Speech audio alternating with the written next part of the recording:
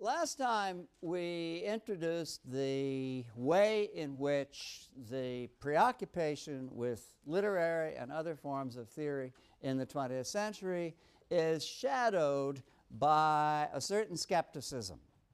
But as we were talking about that, we actually introduced another issue which isn't quite the same as the issue of skepticism, namely determinism.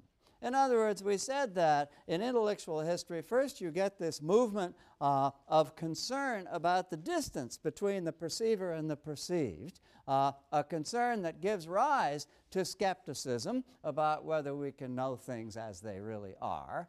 But then, as a kind of aftermath of that movement, in figures like Marx, Nietzsche, and Freud, and you'll notice that Foucault reverts to such figures when he turns to the whole question of founders of discursivity. We'll come back to that. In figures like that, you get the further question, not just how we can know things in themselves as they really are, but how we can trust the autonomy of that which knows. In other words, how we can trust the autonomy of consciousness if, in fact, there's a chance, a good chance, according to these writers, that it is in turn governed by, controlled by hidden powers or forces. And this question of determinism is as important in the discourse of literary theory as the question of skepticism. They're plainly interrelated in a variety of ways, but it's more that question to which I want to return today. Now, last time, following Ricoeur, I mentioned Marx, Nietzsche, and Freud as key figures in this sort of secondary development that somehow inaugurates theory. And then I added Darwin. And it seems particularly important to think of Darwin when we begin to think about the ways in which, in the 20th century, a variety of thinkers are concerned about human agency. That is to say, what becomes of the idea that we have autonomy, that we can act, or at least that we can act with a sense of integrity and not just with a sense that we're being pulled by our strings like a puppet. In the aftermath of Darwin in particular, our understanding of natural selection, our understanding of genetic hardwiring, and other factors makes us begin to wonder in what sense we can consider ourselves, each of us, to be autonomous subjects.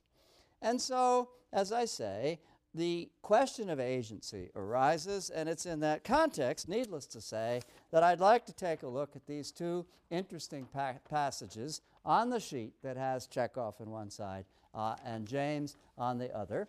Let's begin with the Chekhov. The Cherry Orchard, you know, is about the threat owing to socioeconomic conditions, the conditions that do ultimately lead to the Menshevik Revolution of 1907, to a landed estate and the perturbation and turmoil into which the cast of characters is thrown by this threat. Now, one of the more interesting characters, who's not really a protagonist in the play for class reasons, is a house servant named Yepigodov. And Yepigodov is a character who is, among other things, a kind of autodidact. That is to say, he has scrambled in to a certain measure of knowledge about things. He is full of a kind of understandable self-pity, and his speeches are in some ways more characteristic of the gloomy intellectual milieu that is reflected in Chekhov's text, really, than almost anyone else's. And I wanted to quote to you a couple of them. Toward the bottom of the first page, he says, "I am a cultivated man. I read all kinds of remarkable books, and yet I can never make out what direction I should take, what it is that I want, properly speaking." And as I read, pay attention to the degree to which he's constantly talking about language and about the way in which he himself is inserted into language. He's perpetually seeking a mode of properly speaking. He is a person who is somewhat knowledgeable about books, feels himself somehow to be caught up in the matrix of book learning. In other words, a person who is very much preoccupied with his conditioning by language, not least when, perhaps unwittingly, he alludes to Hamlet. Should I live or should I shoot myself? Properly speaking, to be or not to be. In other words, he inserts himself into the dramatic tradition to which, as a character, he himself belongs, and shows himself to be, in a debased form, derived from one of those famous charismatic moments in which a hero utters a comparable concern. And so in all sorts of ways, in this simple passage, we find a character who's caught up in the snare, if I can put it that way, caught up in the snare of language. To continue, he says, properly speaking, top of the next page, properly speaking and letting other subjects alone, I must say everything in terms of what other discourse does and what he himself can say, I must say, and of course it's mainly about me, regarding myself, among other things, that fate treats me mercilessly as a storm treats a small boat. The end of the passage is, have you read Buckle? Now, Buckle is a forgotten name today, but at one time he was just about as famous as Oswald Spengler, who wrote The Decline of the West. He was a Victorian historian preoccupied with the dissolution of Western civilization. In other words, Buckle was the avatar of the notion in the late 19th century that everything was going to hell in a handbasket. The one of the texts that Epictetus has read that, in a certain sense, determines him is Buckle. Have you read Buckle? I wish to have a word with you, Avdotya Fyodorovna. In other words, I'm arguing that the saturation of these speeches with signs of words, language, speaking, words, books, is just the dilemma of the character. That is to say, he is, in a certain sense, book and language determined, and he's obscurely aware that this is his problem, even as it's a source of pride for him. Turning then to a passage in a very different tone from James's Ambassadors, an altogether charming character, the elderly Lambert Strether, who has gone to, most of you know, has gone to Paris to bring home the young Chad Newsom, a relative who's to take over the family business, the manufacture of an unnamed household article in Woollet, Massachusetts, probably toilet paper. In any case, Lambert Strether, as he arrives in Paris, has awakened to the sheer wonder of urbane culture. And he recognizes that he's missed something.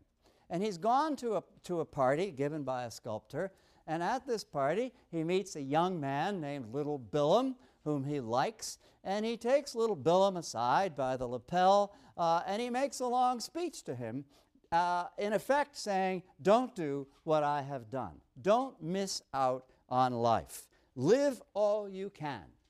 It is a mistake not to. And this is why, he goes on to say, the affair, I mean the affair of life, it's as though he's anticipating the affair of Chad Newsom and Madame de Villeneuve, which is revealed at the end of the text. The affair, I mean the affair of life, couldn't, no doubt, have been different for me.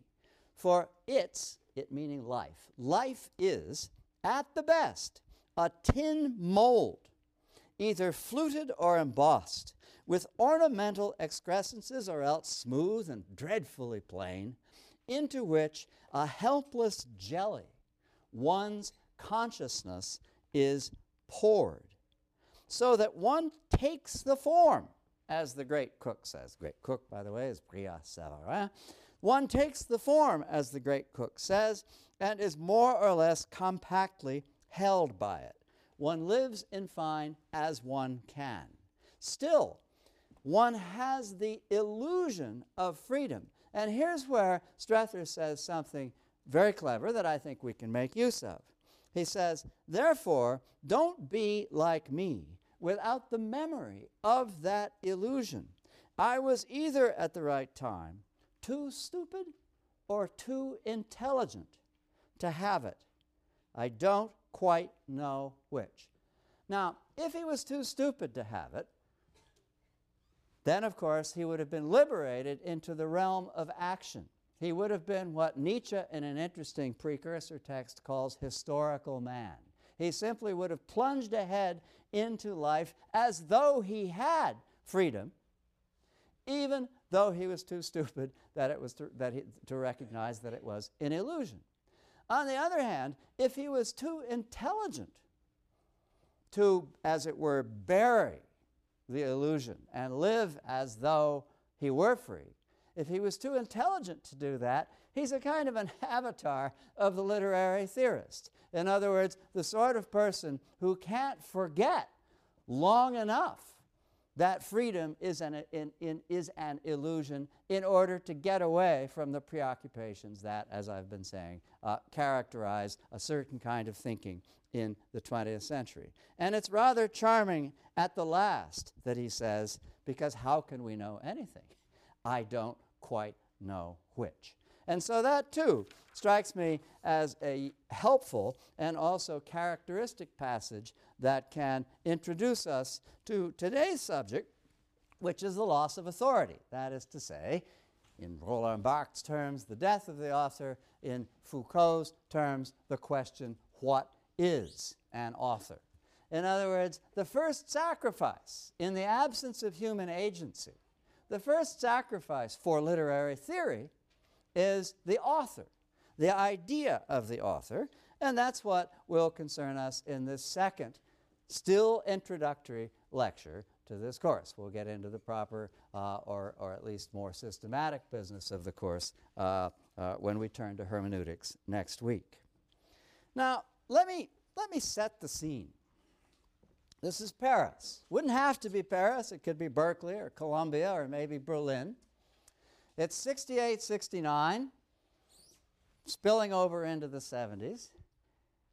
Students and most of their professors are on the barricades, that is to say, in protest not only against the war in Vietnam, but the outpouring of various forms of authoritative resistance to protest that characterized the 60s.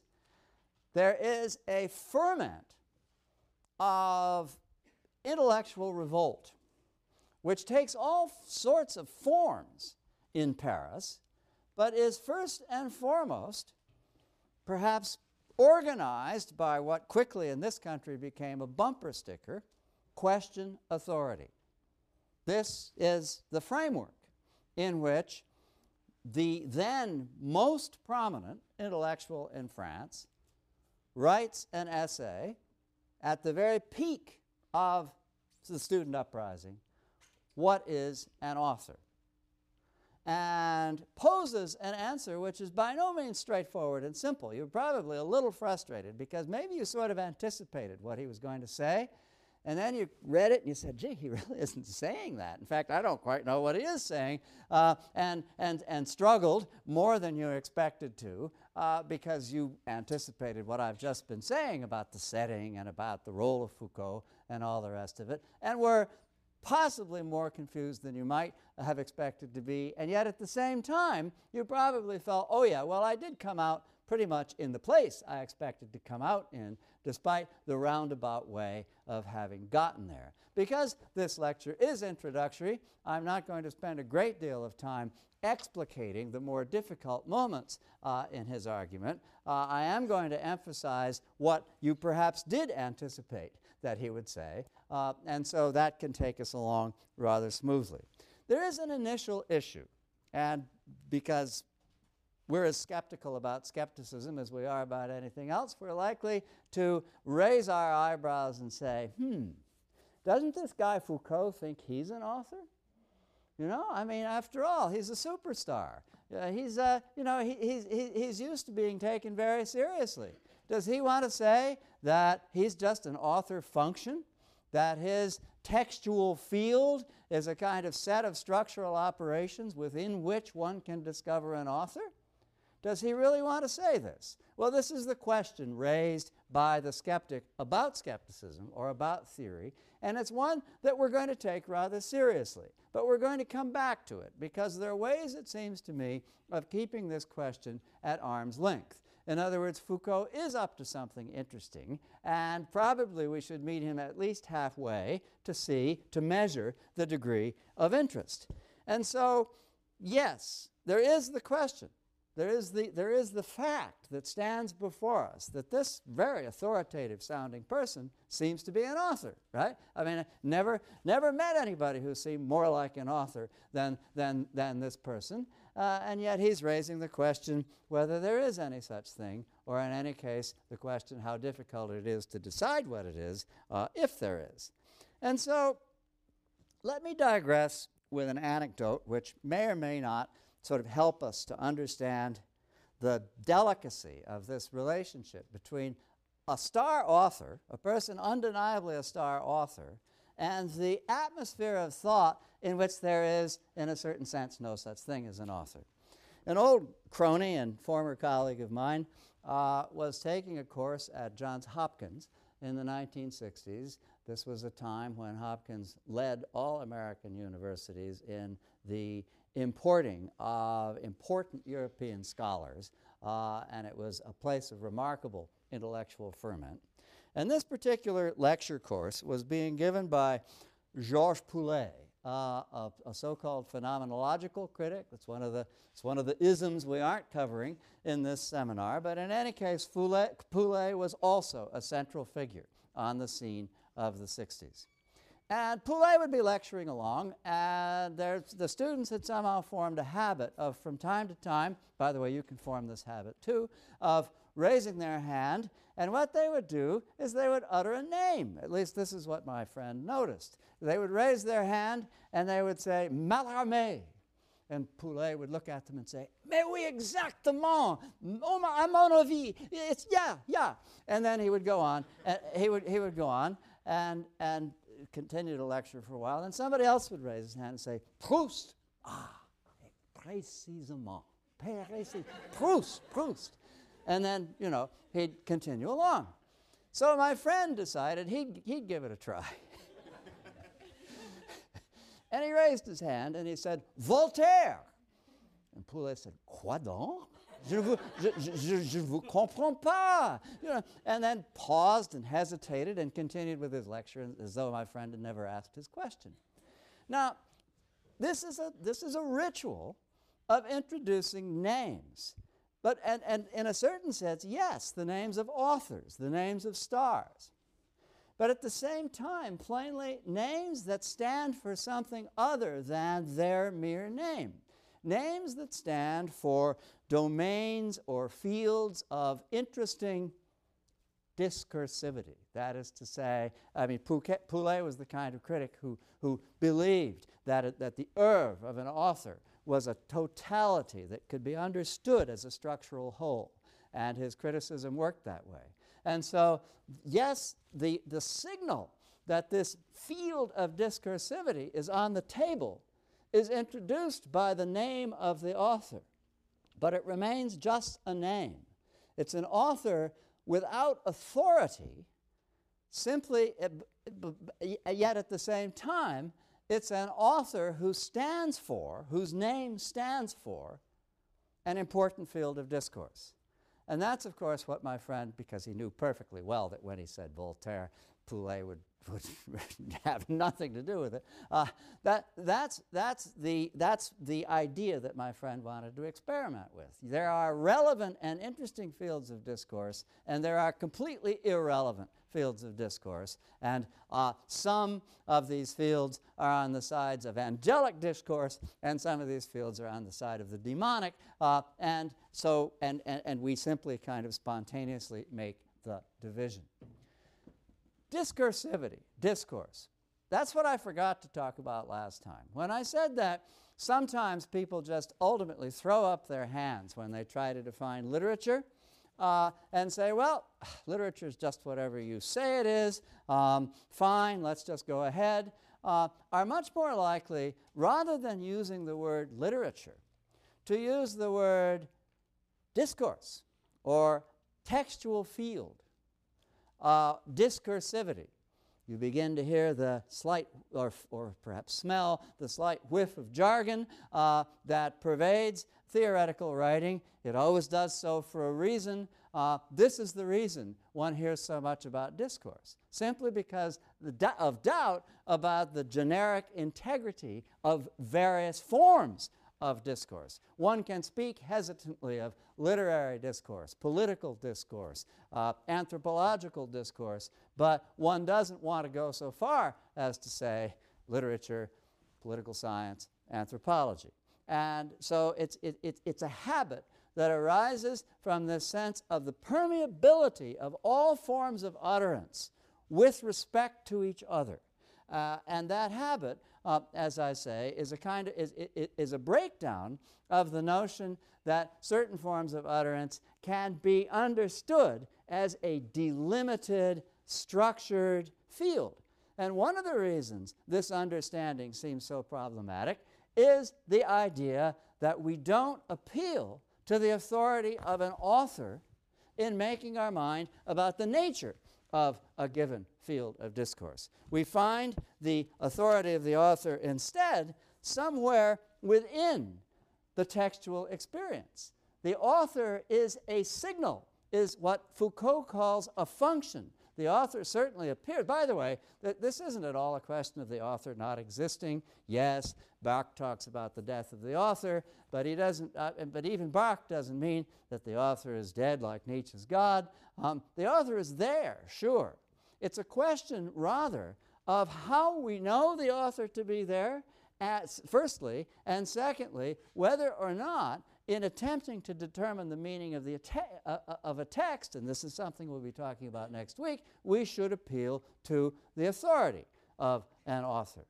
If the author is a function, that function is something that appears, perhaps problematically appears, within the experience of the text, something we get in terms of the speaker, the narrator, or in the case of plays, the orchestrator of the text, something that we infer from the way the text unfolds. So as a function, and not as a subjective consciousness to which we appeal to grasp a meaning, the author still does exist. So we consider a text as a structured entity, or perhaps as an entity which is structured and yet at the same time somehow or another passes out of structure. That's the case with Roland Barthes. And in so doing, and here I want to appeal to a couple of passages. I want to quote from the beginning of Roland Barthes' essay, which I know I only suggested, but I'm simply going to quote the passage, so you don't have to have read it. The Death of the Author. It's on page 874. Those of you who have your texts, as I hope you do. Barthes is, while writing this, he's writing what has perhaps, in retrospect, seemed to be his most important book. It's called S.Z. It's a huge book, which is all about this short story by Balzac, Sarrasine, that he begins this essay by quoting. And this is what he says about Sarrasine. In his story, Sarrasine, Balzac, describing a castrato disguised as a woman, writes the following sentence. This was woman herself, with her sudden fears, her irrational whims, her instinctive worries, her imperious boldness, her fussings, and her delicious sensibility, end quote. Barthes says, who is speaking thus? Is it the hero of the story, bent on remaining ignorant of the castrato hidden beneath the woman? Is it Balzac the individual, furnished by his personal experience with a philosophy of woman? Is it Balzac the author, professing literary ideas on femininity? Is it universal wisdom, romantic psychology? We shall never know, for the good reason that writing is the destruction of every voice, of every point of origin. Writing is that neutral, composite, oblique space where our subject, and this is a deliberate pun, our subject slips away. Our subject, meaning that we don't quite know what's being talked about sometime, but also, and more importantly, the subject, the authorial subject, the actual identity of the given speaking subject. That's what slips away. The negative, where all identity is lost, starting with the very identity of the body writing. So that's a shot fired across the bow against the author, because it's Barth's supposition that the author isn't maybe quite an author function, because that function may be hard to identify in a discrete way among myriad other functions. Foucault, who I think does take for granted that a textual field is more firmly structured than Barth supposes, Foucault says on page 913,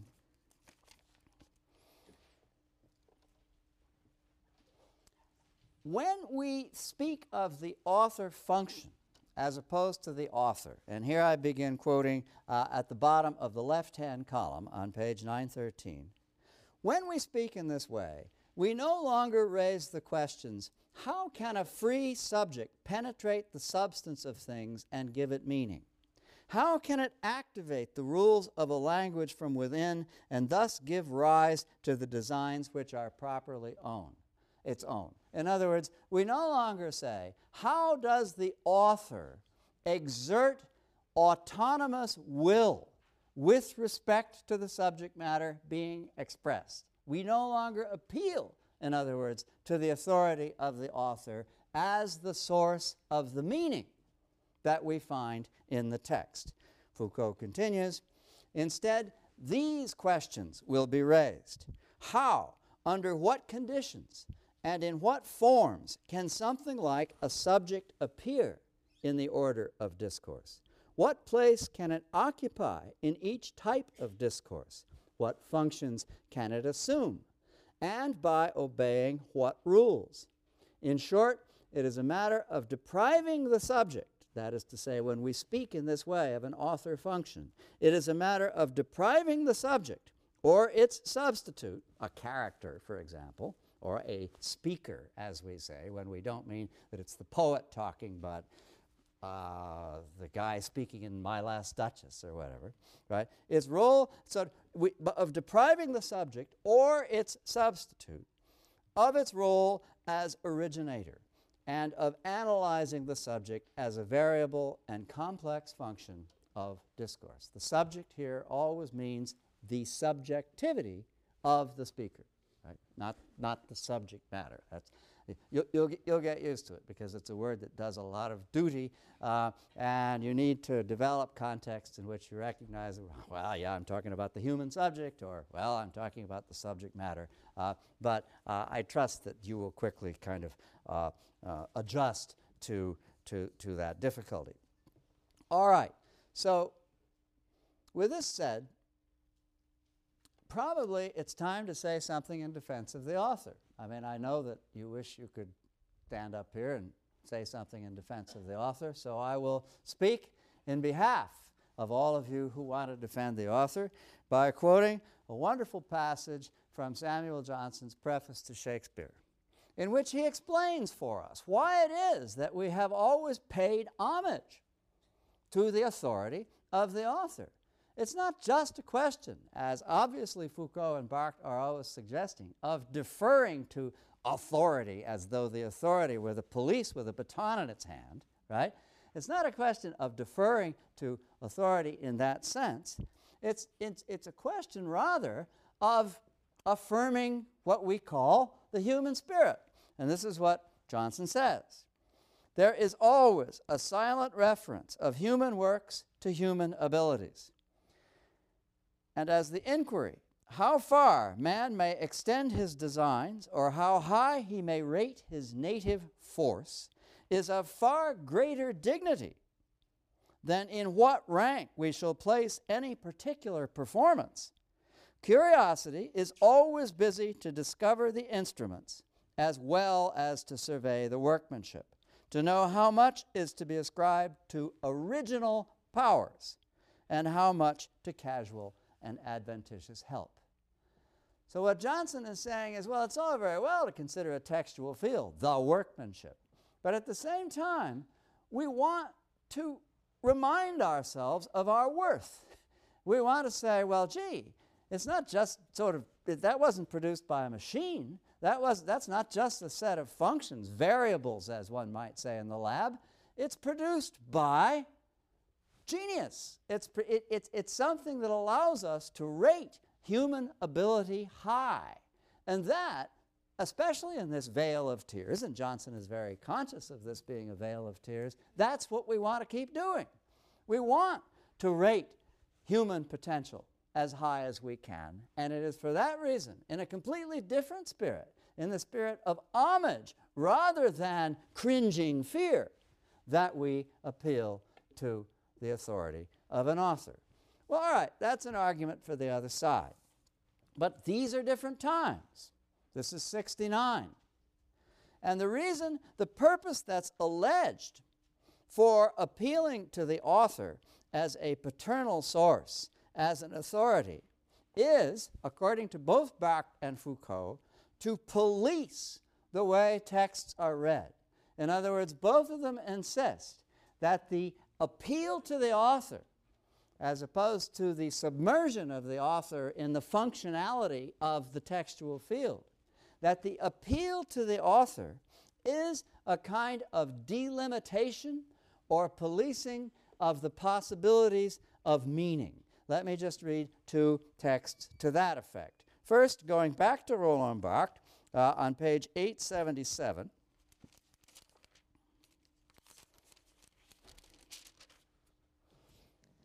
Barthes says, once the author is removed, the claim to decipher a text becomes quite futile. By the way, once again, there's a bit of a rift there between Barthes and Foucault. Foucault wouldn't say quite futile. He'd say, oh no, we can decipher it, but the author function is just one aspect of the deciphering process. But Barthes has entered a phase of his career in which he actually thinks that structures are so complex that they cease to be structures, and that this has a great deal to do with the influence of deconstruction, and we'll come back to that much later in the course. But in any case, he continues, to give a text an author is to impose a limit on that text, to furnish it with a final signified, to close the writing. Such a conception suits criticism, and criticism is a lot like policing, right? Criticism means being a critic, criticizing. Such a solution suits criticism very well. The latter then allotting itself the important task of discovering the author or its hypostases, society, history, psyche, liberty, beneath the work. When the author has been found, the text is explained, a victory to the critic. In other words, the policing of meaning has been accomplished and the critic wins, just as in the uprisings of the late 60s, the cops win. And this is, again, the atmosphere in which all of this occurs. Just then, to reinforce this with the pronouncement of Foucault at the bottom of page 913, right-hand column. The author is the ideological figure by which one marks the manner in which we fear the proliferation of meaning. Now this may, once again, you sort of the skepticism about skepticism in you says, why should I fear the proliferation of meaning? I want to know what something definitely means. I don't want to know that it means a million things. I'm here to learn what things mean in so many words. I don't want to be told that I could sit here for the rest of my life just sort of parsing one sentence. Don't tell me about that. Don't tell me about these complicated sentences from Balzac's short story. I'm here to know what things mean. I don't care if it's policing or not. Whatever it is, let's get it done. And that, of course, is approaching the question of how we might delimit meaning in a very different spirit.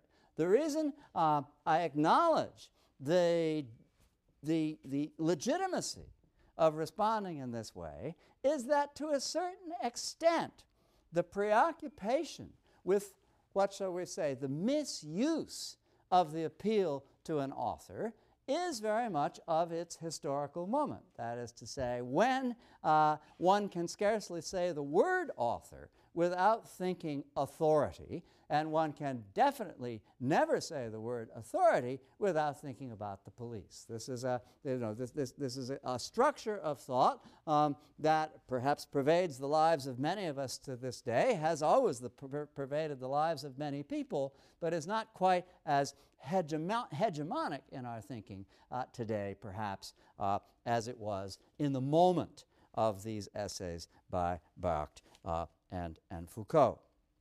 All right. With all this said, how can the theorist recuperate honor for certain names, like, for example, his own? All right, it's all very well. You're not an author, but I secretly think I'm an author, right? Let's suppose someone were dastardly enough to harbor such thoughts. How could you develop an argument? How could you develop an argument in which a thought like that might actually seem to work? After all, Foucault, setting himself aside, he doesn't mention himself, Foucault very much admires certain writers. In particular, he admires, like so many of his generation and other generations, Marx and Freud. It's a problem. It's a problem.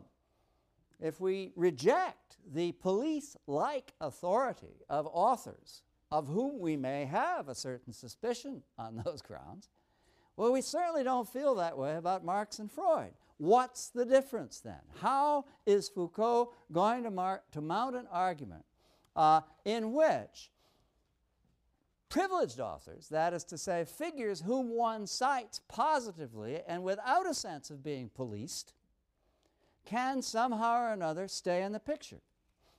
Foucault, by the way, doesn't mention Nietzsche, but he might very well, because Nietzsche's idea of genealogy is perhaps the central influence on Foucault's work. I think it's, frankly, I think it's just an accident that he doesn't mention him. Would have been a perfect symmetry, because last time we quoted Paul Ricoeur to the effect that these authors, Marx, Nietzsche, and Freud, were, and this is Ricoeur's word, masters. Whoa, that's the last thing we want to hear. You know, that they're not masters. Foucault couldn't possibly allow for that, because plainly the whole texture of the discourse would be undermined by introducing the notion that it's okay to be a master. And yet Ricoeur feels that these figures dominate modern thought as masters. How does Foucault deal with this? He invents a concept. He says, they aren't authors. They're founders of discursivity. Founders of discursivity. And then he says, he grants that it's kind of difficult to distinguish between a founder of discursivity and an author who has had an important influence, right? And then he talks about the Gothic novel. And he talks about Anne Radcliffe's, he's wrong about this, by the way. The founder of discursivity in Gothic novel is not Anne Radcliffe, it's Horace Walpole. That's okay. He talks about Anne Radcliffe as the person who establishes certain tropes and topoi and premises that govern the writing of Gothic fiction for the next 100 years, and indeed even into the present. So that she is, Foucault acknowledges, in a certain sense, a person who establishes a way of talking, a way of writing, a way of narrating. But at the same time, she isn't a person, Foucault claims, who introduces a discourse or sphere of debate within which ideas, without being attributable necessarily, can nevertheless be developed. Well, I don't know. It seems to me that literary influence is not at all unlike sort of speaking or writing in the wake of a founder of discursivity, but we can let that pass. And on the other hand, Foucault is very concerned to distinguish figures like this from scientists like Galileo and Newton. Now, it is interesting, by the way, maybe in defense of Foucault, that whereas we speak of people as Marxist or Freudian, we don't speak of people as Radcliffean or Galilean or Newtonian. I mean, we use the adjective Newtonian, but we don't speak of certain writers who are still interested in quantum mechanics as Newtonian writers. And that's interesting in a way, and may somehow or another justify Foucault's understanding that the texts of those author functions known as Marx and Freud, whose names might be raised in Poulet's lecture class with an enthusiastic response as placeholders for those fields of discourse. It may, in some sense, reinforce Foucault's argument that these are special inaugurations of debate, of developing thought, that do not necessarily kowtow to the originary figure. Certainly debatable. I mean, we don't want to pause over it in the case either of Marx or of Freud. Plainly, there are a great many people who think of them as tyrants, right? But within the traditions that they established, it is very possible to understand them as instigating ways of thinking without necessarily presiding over those ways of thinking authoritatively. And that is the special category that Foucault wants to reserve for those privileged figures whom he calls founders of discursivity. All right, very quickly then to conclude. One consequence of the author, the death of the author, the disappearance of the author into author function, is, as Foucault curiously says in passing on page 907, that the author has no legal status. And you say, what? What about copyright? What about intellectual property? That's a horrible thing to say, that the author has no legal status. Notice once again the intellectual context. It is a copyright arose as a bourgeois idea. That is to say, I possess my writing. I have an ownership relationship with my writing. The disappearance of the author, like the disappearance of a kind of corollary disappearance of bourgeois thought, entails, in fact, a kind of bracketing of the idea of copyright or intellectual property. And so there's a certain consistency in what Foucault is saying about the author having no legal status. But maybe at this point it really is time to dig in our heels. I am a lesbian Latina. I stand before you as an author articulating an identity for the purpose of achieving freedom. Not to police you, not to deny your freedom, but to find my own freedom. And I stand before you precisely and in pride as an author. I don't want to be called an author function. I don't want to be called an instrument of something larger than myself, because frankly that's what I've always been. And I want, precisely as an authority, through my authorship, to remind you that I am not anybody's instrument, but that I am autonomous and free. In other words, the author, the idea, the traditional idea of the author, so much under suspicion in the work of Foucault and Barthes in the late 60s, the traditional idea of the author can be turned on its ear. It can be understood as a source of newfound authority, of the freedom of one who has been characteristically not free, and can be received by a reading community in those terms. It's very difficult to think how a Foucault might respond to that insistence. And it's a problem that, in a way, dogs everything, many of the things we're going to be reading during the course of the semester. Even within the sorts of theorizing that are characteristically called cultural studies and concern questions of the politics of identity, even within those disciplines, there is a division of thought between people who affirm the autonomous integrity and individuality of the identity in question, and those who say any and all identities are only subject positions discernible and revealed through the matrix of social practices.